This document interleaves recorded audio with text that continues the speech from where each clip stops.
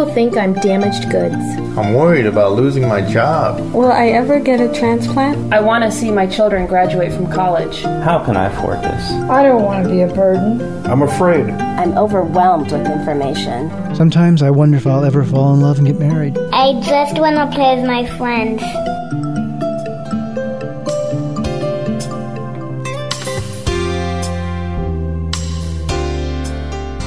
You're listening to Kidney Talk, streaming health, happiness, and hope to the renal community, with your hosts, Lori Hartwell and Stephen Furst. Today we have a very special guest, Dr. Stanley Jordan. He's the Director of Kidney Transplantation and Transplant Immunology at Cedars-Sinai Medical Center in Los Angeles. And I'm really excited to talk to him today because we have quite a past, because he also took care of me when I was a child at UCLA when I was around 14 years old. So Dr. Jordan, welcome to the show. Thank you, Lori. It's great to be with you. Well, today we're going to be talking about a topic that is near and dear to my heart, desensitization when you have a high antibody count. As most people know who listen to this show, I just underwent my 4th transplant, and the more antibodies you have, the more difficult it is to get transplanted. So Dr. Jordan's going to talk to us a little bit about desensitization. So can you tell us a little bit about what that means? Yes. It's a term that is derived from the problem, which is sensitization. And this term has been applied to people who are awaiting kidney transplantation or heart transplantation who've been exposed to the blood or tissues of other individuals, usually through pregnancy, previous transplants, or blood transfusion. And in that exposure, individuals will develop antibodies to what we call HLA, or human leukocyte antigen targets, and these are referred to as donor-specific antibody. You would never know about it or know the importance of it unless you needed a transplant. Currently, about 30% of the transplant list has these antibodies, and what has been noted is that when you come, or when these patients come for kidney transplant, they always have a positive cross-match, which means they have antibodies to the donor cells, and this prevents them from getting a kidney. So the therapies that we have developed, and others as well have developed, are aimed at reducing these antibodies so that we can get around this sensitization problem. So the term desensitization is applied to these therapies that help individuals receive a transplant who have high antibody counts. So with antibodies, basically, I had 100% antibodies, but is everybody antibodies different? Yes. It seems to me, and certainly at Cedars-Sinai, we have a referral center for individuals that have this problem, but the problem seems to be growing.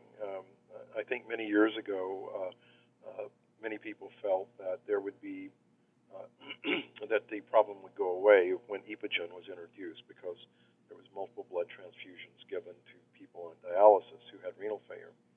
But it hasn't gone away. It's actually grown. I think it's grown because of the number of retransplants in individuals like yourself, and the pregnancy issue, which is a sensitizing event. So most of the people we see are women who have this problem, and a higher percentage, probably 60 to 70%.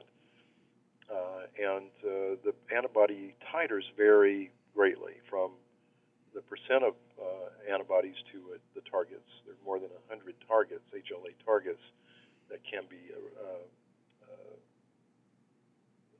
where you can develop antibodies to them.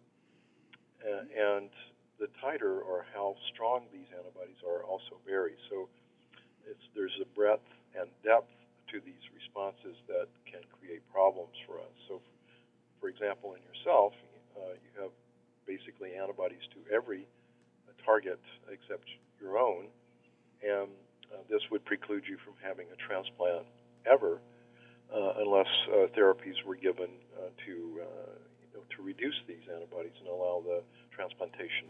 So in my case, I had 100 antibodies that were resistant, but all of them weren't created equal. Is that a good way to explain it? That's a good way of looking at it, and that's how we make this work, because I I tell people it's sort of like looking at a river that may be a mile long, but in some places maybe it's only a foot deep, and that's where you want to cross it. So what we try to do is reduce the depth of the antibody titers and with our therapies, and we know that we can then place kidneys in and not have them rejected. So can you explain a little bit about the treatment protocol?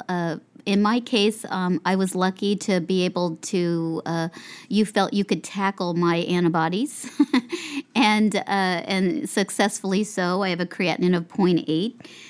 But you tell a little bit about the therapy that you would suggest. Yes, that's very important. I think that these therapies have been evaluated and talked about a lot recently in different venues, and there are many different protocols that are used at different centers. But I think ultimately there's a consensus that the high-dose IVIG therapy with rituximab, which is an antibody that depletes B cells or that make the bad antibodies, and the use of plasmapheresis and low-dose intravenous immune globulin are consensus protocols that almost everyone in the world that does this would accept as the best ways of desensitizing patients. So with the IVIG, just explain, and I thought this was quite amazing. I just basically had it when I was on dialysis, and it was administered during the treatment. And do you have many side effects? The only thing I had afterwards was a little bit of a headache, and then I had a lot of energy from the steroids that I had to take during it. So that, and I basically had, I think, a few treatments. Yes, we have tailored the IVIG treatments over the years to try to compress the treatment protocols from 4 months to 1 month. And IVIG is a very interesting drug. It stands for intravenous immune globulin. It is a drug that was developed initially for people that have no antibodies, and I guess the best way of putting it is sort of like using fire to fight fire. That what we've noted over the years is that higher doses of the immune globulins regulate immunity in a very beneficial way, especially in autoimmune diseases, and what we have found in transplant too. So if they're bad antibodies, so to speak, like the antibodies to HLA, they can be turned off or suppressed by the intravenous immune globulin. The benefits of the therapy also is that it has a protective effect on preventing infections. We first studied this drug many years ago, back in, I think, 1997. We started our NIH study that with a placebo and showed that it worked in reducing antibody and improving transplant rates in highly sensitized patients. So this drug is a very beneficial drug in the kidney transplant arena and is gaining more uses every day. And we feel like it is critical to all of these desensitization protocols. And then I went through a treatment of Rituxan, which was basically about an 8-hour infusion. And that really wasn't painful. Again, just had to get steroids. So, had a little bit of, I think, a blood pressure rise afterwards, but, nothing that couldn't be controlled with medication.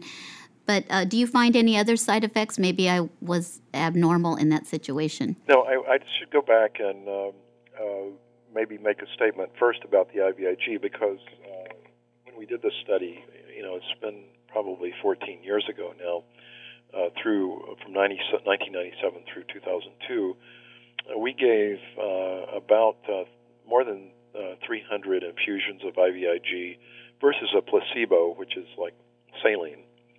And when we assessed side effects, and this drug was given on dialysis, the side effect profile, about 50% of the patients in the IVIG group had headaches, and 25% in the placebo. But all other side effects were balanced, and actually there was some were more common in the placebo group. So we feel like the drug's a very, very safe drug to give on dialysis, and that people tolerate it very well. The other, with rituximab, again, is a very interesting drug, and we began to look at this in about 2004, 2005, because we know that B cells of the immune system make antibodies, and this is a drug that will deplete the B cells. We felt by adding this, it might help boost the effects of IVIG, and in fact, it does appear to be doing that. And it is a monoclonal, again, antibody that's given very similar to, or the side effects would be similar to that seen with the IVIG infusions, and usually they're controlled well with a little steroids and Benadryl. So what we hope to achieve with that therapy is a long-term suppression of the immune function that is causing the bad HLA antibodies. So both the Rituxan and the IVIG, you're basically fighting fire with both of them. Well, the IVIG more so because, here you're giving antibodies to people that have antibodies.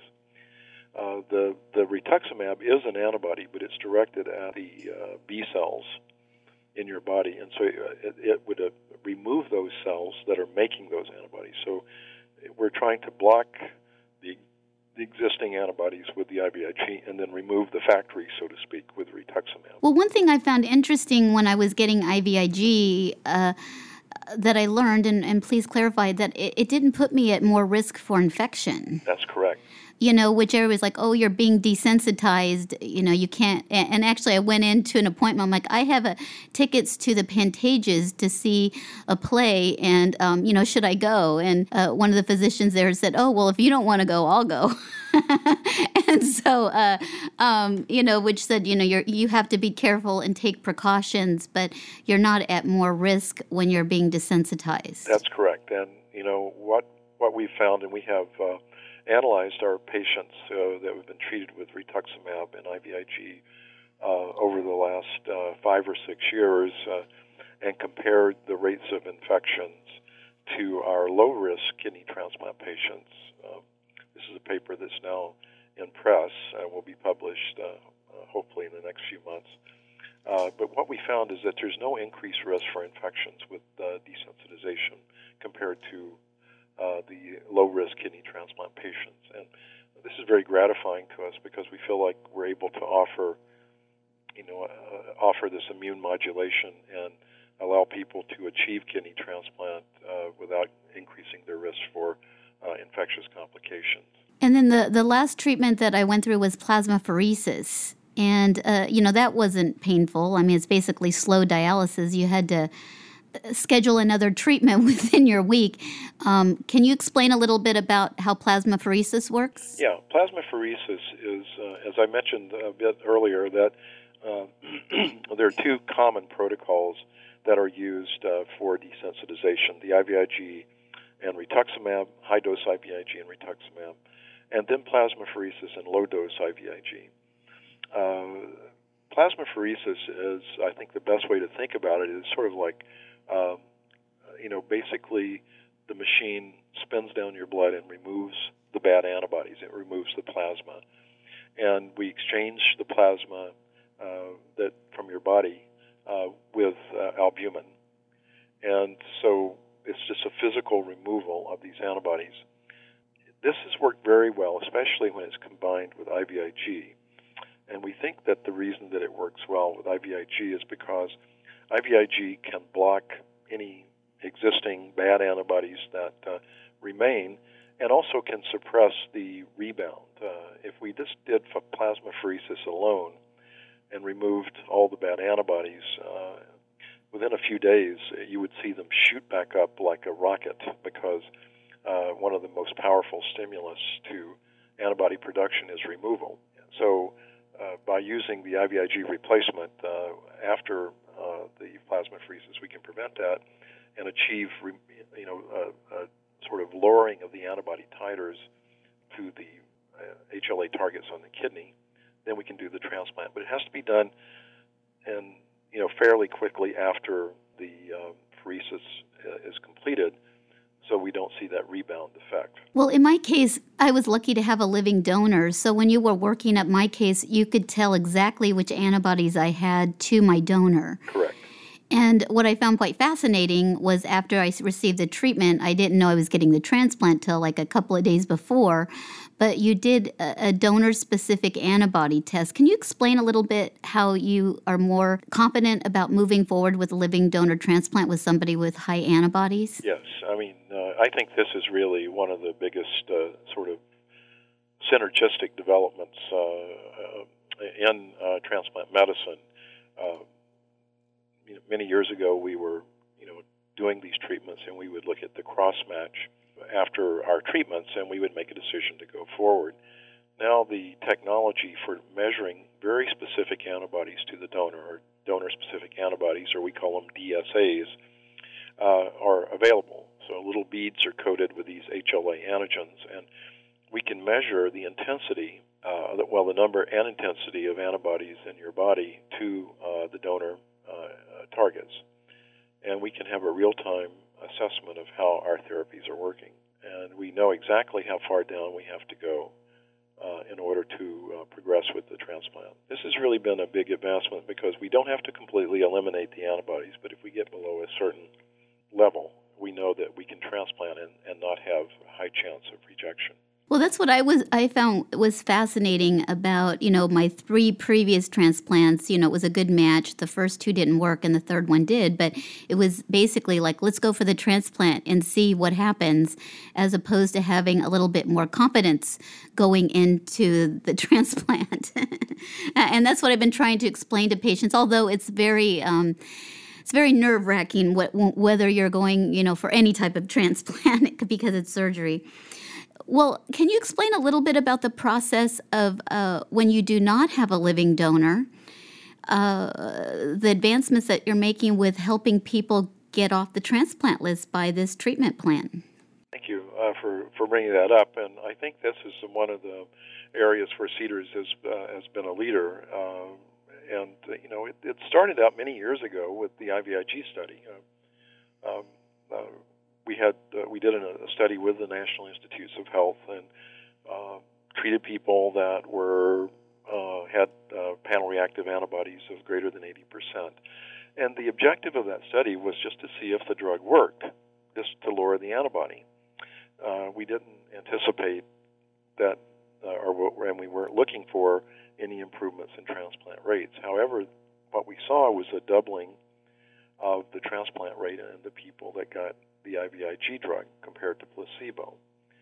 And most of these transplants came within 6 months to a year after the treatment, and they were from deceased donors. So this was a very interesting phenomenon, and what we found is that there was a durable suppression of antibodies that allowed many of these patients to get a transplant several months later, and this was something that could not be done with the pheresis treatments because of the need to have a close proximity to the treatment for the kidney transplant to be done. And we further refined that by using the rituximab drug, which also has a very long half-life. It has about a year or year and a half half-life. So when we treat patients, when we select them properly from the deceased donor list, these are people who have to have enough wait time on the list to get offers, who are sensitized, of course, that have antibodies. We call them in and treat them. We also use matching techniques that help us eliminate some of the sort of deepest holes, so to speak, in terms of crossing the river, where they have very high titer antibodies. We may say, okay, we're going to eliminate this antibody and this antigen and that antigen, but we'll take everything else. And after treatment, we see reductions in these antibodies, and we are able to transplant about 75% of these patients within a year after treatment, most within 6 months. The average wait time is about 5 months after treatment, and most of these people have been, the average wait time on dialysis has been more than 10 years. Well, one of my dear friends that was transplanted there, she was on dialysis about 9 or 10 years, and her name kept popping up at the top of the list, but she couldn't get the kidney, and she got treatment with desensitization, and then probably, I would say, within 6 weeks, she got a call And, very exciting because, I like to call myself a retread, somebody who comes back in for transplant over and over again. And, she was a retread. I'm a retread, and this gives a lot of hope. One of the things that, is there any time when you can't work with people's antibodies and desensitize them? Well, we have looked, we try to assess everybody, but certainly there are some patients who we cannot crack. And fortunately, I would say it's less than 20% of the people that we see. For living donors, we were able to transplant 95% of the patients we see. And for the deceased donors, it's about 75%. And so we feel like we're really have pushed it to a very good point. One has to look at this in the context of what would happen if these people remain on dialysis, receive no desensitization therapy.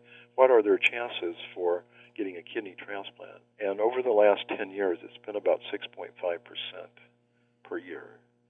So we're talking about like a 10x increase in transplant rates with the current desensitization therapies. But there are individuals that we've not been able to help.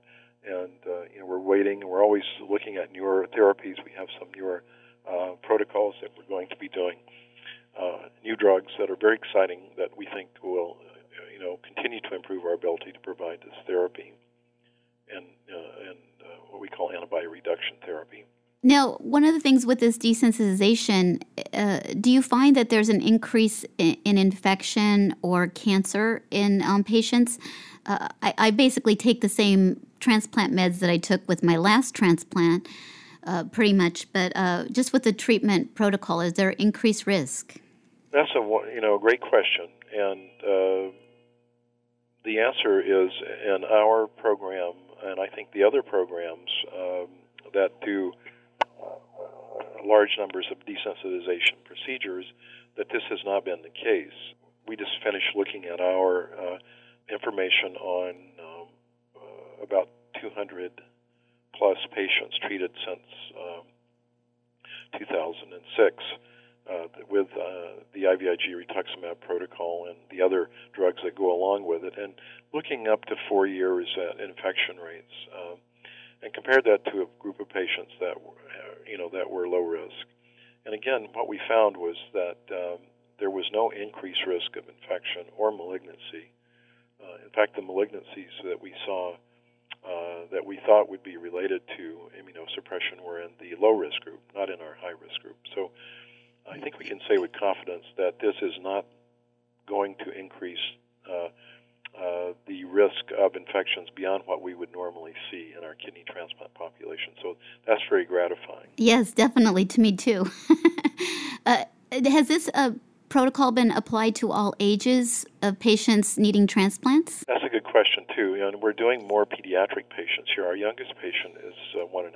Wow. And was transplanted last year and is doing very well. So this is a need that, spans all age groups. It's very exciting because of the fact that, I have been getting a lot of emails and phone calls about, wow, you're giving me hope because I can potentially get transplanted. And just the idea that you can get transplanted makes you feel better. The question that I have is there's another protocol out there called a paired donation. And I know that that's one of the things that Cedars has not chosen to do. And, I like people to know all their options. Can you talk a little bit about your philosophy? Yes. And thank you for bringing it up because I did want to mention that. I think that is another option for sensitized patients. And, in fact, we're going to be looking at we're going to be joining the UNOS Paired Exchange Network, which is being developed and reinvigorated this year. But I want to address some of those issues because I think that the nature of our patient population has been, and referrals for desensitization have been primarily from patients who do not have living donors. thus would not benefit from a paired exchange type of program. The paired exchange programs in the country that exist now, UCLA has a very active program. San Antonio has active program, and the promise has been that, or the thought has been that, okay, we will have a group of donors in a pool, and we can take sensitized patients, and we'll find a better match for them in that pool, and then their donor can give a kidney to some other individual who's waiting. Unfortunately, that paradigm has not worked at all. Dr. Bob Montgomery, who's been very active in this, feels that it's not feasible for the sensitized patients, the broadly sensitized patients, and I would agree with him. It's just the very, very, very small chance of finding someone that you would match with. However, what Dr. Montgomery has done, and I think has been a big advancement, is that he has paired, or I guess that's going to use the word twice, but paired desensitization with the paired donation.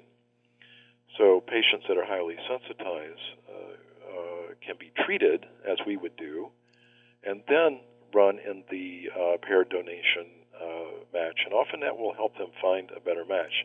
It's just the same things that we are doing with the deceased donor area, where you can't get a match because the antibodies are high, but once we treat patients, we're able to find matches for them.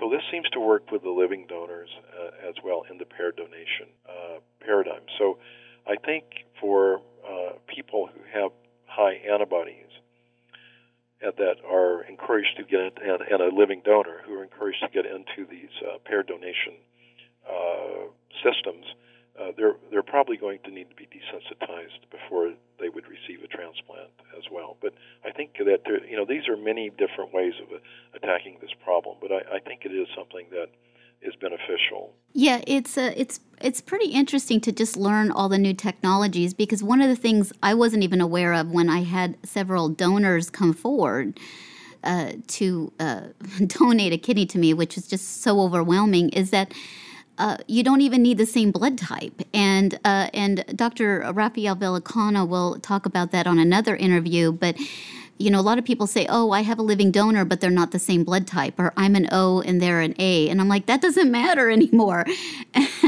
which is a little difficult for me to wrap my brain around, because I've always you're an O and you need an O. A question that comes up among many patients is, well, if I enroll in the CEDARS program for desensitization, I can't multi-list. And I think I understand the rationale behind that, because it's probably not an inexpensive therapy. But can you just elaborate a little bit on that? Yeah, we asked that patients who come to our program, because it is such a specialized program, enter into, I guess for lack of a better word, a partnership with us to try to achieve transplantation. First of all, we are treating with these specialized drugs, trying to reduce antibody.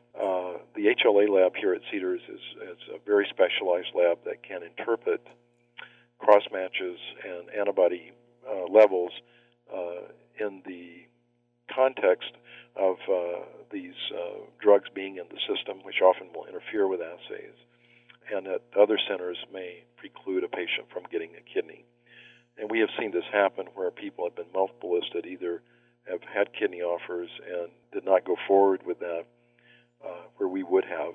And so in our own experience, we've asked that people be listed with us, where we are able to interpret the cross matches and analyze antibody tests, perform the kidney transplant. Then we have a very specialized treatment post-transplant, too, to help prevent the antibody rejection. So it seems to work out better for us that way.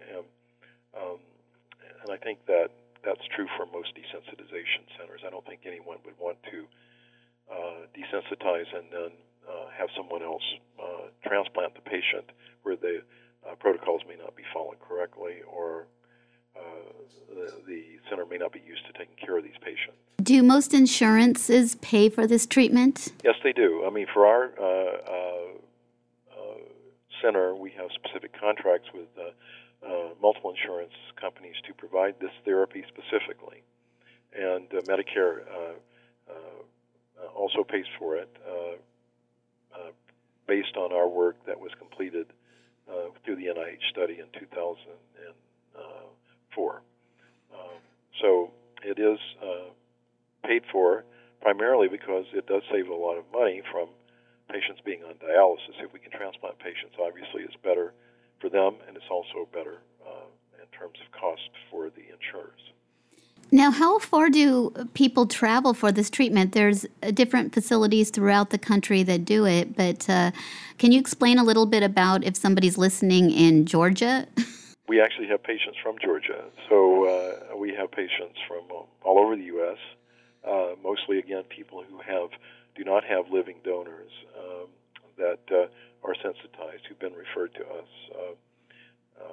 We have international patients, but these are patients that do have living donors but are sensitized that come to us as well. So it's been sort of a challenge to provide these services to people who are from out of state. We work very closely with them and try to get the therapies done in a very compact sort of way, but know that they will have to get here for a kidney once it becomes available fairly quickly. And then they'll have to stay for a little while afterwards. We ask if people from out of town that they be in the area for 2 to 3 months after transplant before they return back to their home. Yeah, no, it's I have to say, living with kidney disease for, since 1968 for 43 years, and actually fondly remembering you as a pediatric patient, you always walking in with a smile, and you have such a great bedside manner that you really did make me feel comfortable and confident as I joined the program. And I'm happy to report, as I said, I'm 6 months out. I have a 0.8 creatinine, and I think it's the first time in my life that I've never been on blood pressure medication, because my blood pressure runs about 100/60, and I recall you telling me, do you have any potato chips? And I guess I would be classified as, a extremely successful case 6 months out, right? Say that. We're very happy for you. Yeah, I mean, the saying is, It shows the miracles that can be done today. It is. It's, it's a kind of a crazy statement, but, I'm like, I am peeing all I can pee, thanks to Cedars. But quickly, I would just like to know what made you want to just get into this area of desensitization, because you are the guru in the world, and and we basically call this protocol Jordan juice. Thank you. I think, but anyway, it's very interesting because it goes back many years from my training and in pediatrics and kidney diseases and immunology. And I did an immunology fellowship back in the late 1970s after I finished my training at UCLA. Around 1979 or 1980, the drug IVIG was introduced for treatment of immune deficiencies. And we saw some of that in the patients that I was involved in. But one of the diseases that children get called Kawasaki syndrome, which is a inflammatory disease of the blood vessels, and it can make children very sick. It was noted that when they got the drug IVIG, they got completely better and all this inflammation went away. And there was also people had noted that there were probably what we call blocking antibodies in the IVIG prep. So I got interested in that because of my experience in the peds. And then ultimately, when I became involved with kidney transplant, 87 or 88, I believe it was, when I first sort of made the connection with IVIG and the HLA antibodies. And we showed that in our laboratory, that it would actually block these HLA antibodies. And we had an opportunity to treat a young man here at Cedars who had no dialysis access and had been on dialysis for about 12 years and was not going to do well, obviously. And I asked our Cedars Institutional Review Board if I could try the IVIG because I felt it might work, and they agreed to that. And we treated him, and his antibodies went down. So it worked in the test tube, it worked in the patient, and he ultimately got transplanted, and he still has his transplant. So that was 1991. And, that evolved into these clinical trials and to the therapy that we're doing today. So I look back on it, it's sort of just serendipity in a lot of ways, and experience, and just thinking about, the types of patients that I had seen and how they had responded to this drug. And eventually it just sort of synthesized in my mind that this might be good for our transplant patients, and it appears to be so. Well, it is. It's quite amazing. And if people want to learn more about your program, or how do they learn about it? Well, there's several ways. I think that the best way is probably go to the Cedars-Sinai website and just look up kidney transplant. We have information on what we call our highly sensitized program, or our TIP program. We call it Transplant Immunotherapy Program. And we talk about the types of therapies there, as well as our ABO incompatible program. I know Dr. Villicana will talk about that. And there's a lot of information just, on the web now about desensitization and these protocols that I think papers that people can read. Many of them are scientific, I think, but it has been getting a lot of attention. There was just a paper last, week or by the Johns Hopkins group talking about the benefits of desensitization in terms of reducing the risk of death and extending the life of patients who were transplanted at Johns Hopkins compared to people who had to remain on dialysis that were sensitized. So I think that this therapy has really come of age, and that it's something that we can implement successfully most of the time, and we can hopefully help more people by using this therapy. And if they want to schedule an appointment, do they just basically call and go through this normal protocol of getting evaluated? Anybody that's interested in being evaluated, or if they have antibody problems or told that they're not transplantable because of their incompatibilities, we would love to see them and to try to help them out. The probably the best way there is at the website at Cedars-Sinai website, or I guess cedarsinai.com, you can get information on the program, and there's a phone number to call for appointments. Well, it's interesting among the patients in the community. They're like, yeah, they love a challenge. You don't back away from the challenges when patients have high antibodies, as I know a lot of centers just kind of shy away. That's true. I think that's that's the reality. I think I think from my standpoint and my colleagues at other centers, it's we are under a lot of different pressures, and the patients need to know this. I think that the Scientific Registry of Transplant Recipients keeps minute-to-minute data on how well we're doing. There's no concessions given regarding the difficulty of the patients you deal with. So if you have bad outcomes, you may lose certification from Medicare or from other insurance companies. And so it's tough. And I think that it's you have to choose the types of things you want to do. The high risk patients are as sort of the raison d'etre for our Cedars program. We've been doing it for many years, but it is a razor's edge in many ways, and we have to make sure that we choose patients that can benefit from this therapy. And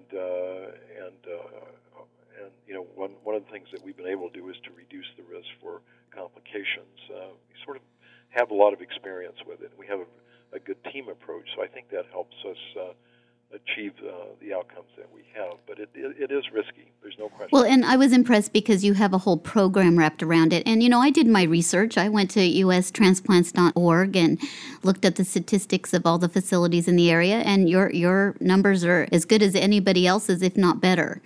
And, knowing that you take so many we also refer to ourselves, or I do, sometimes, I'm a train wreck when it comes to antibodies.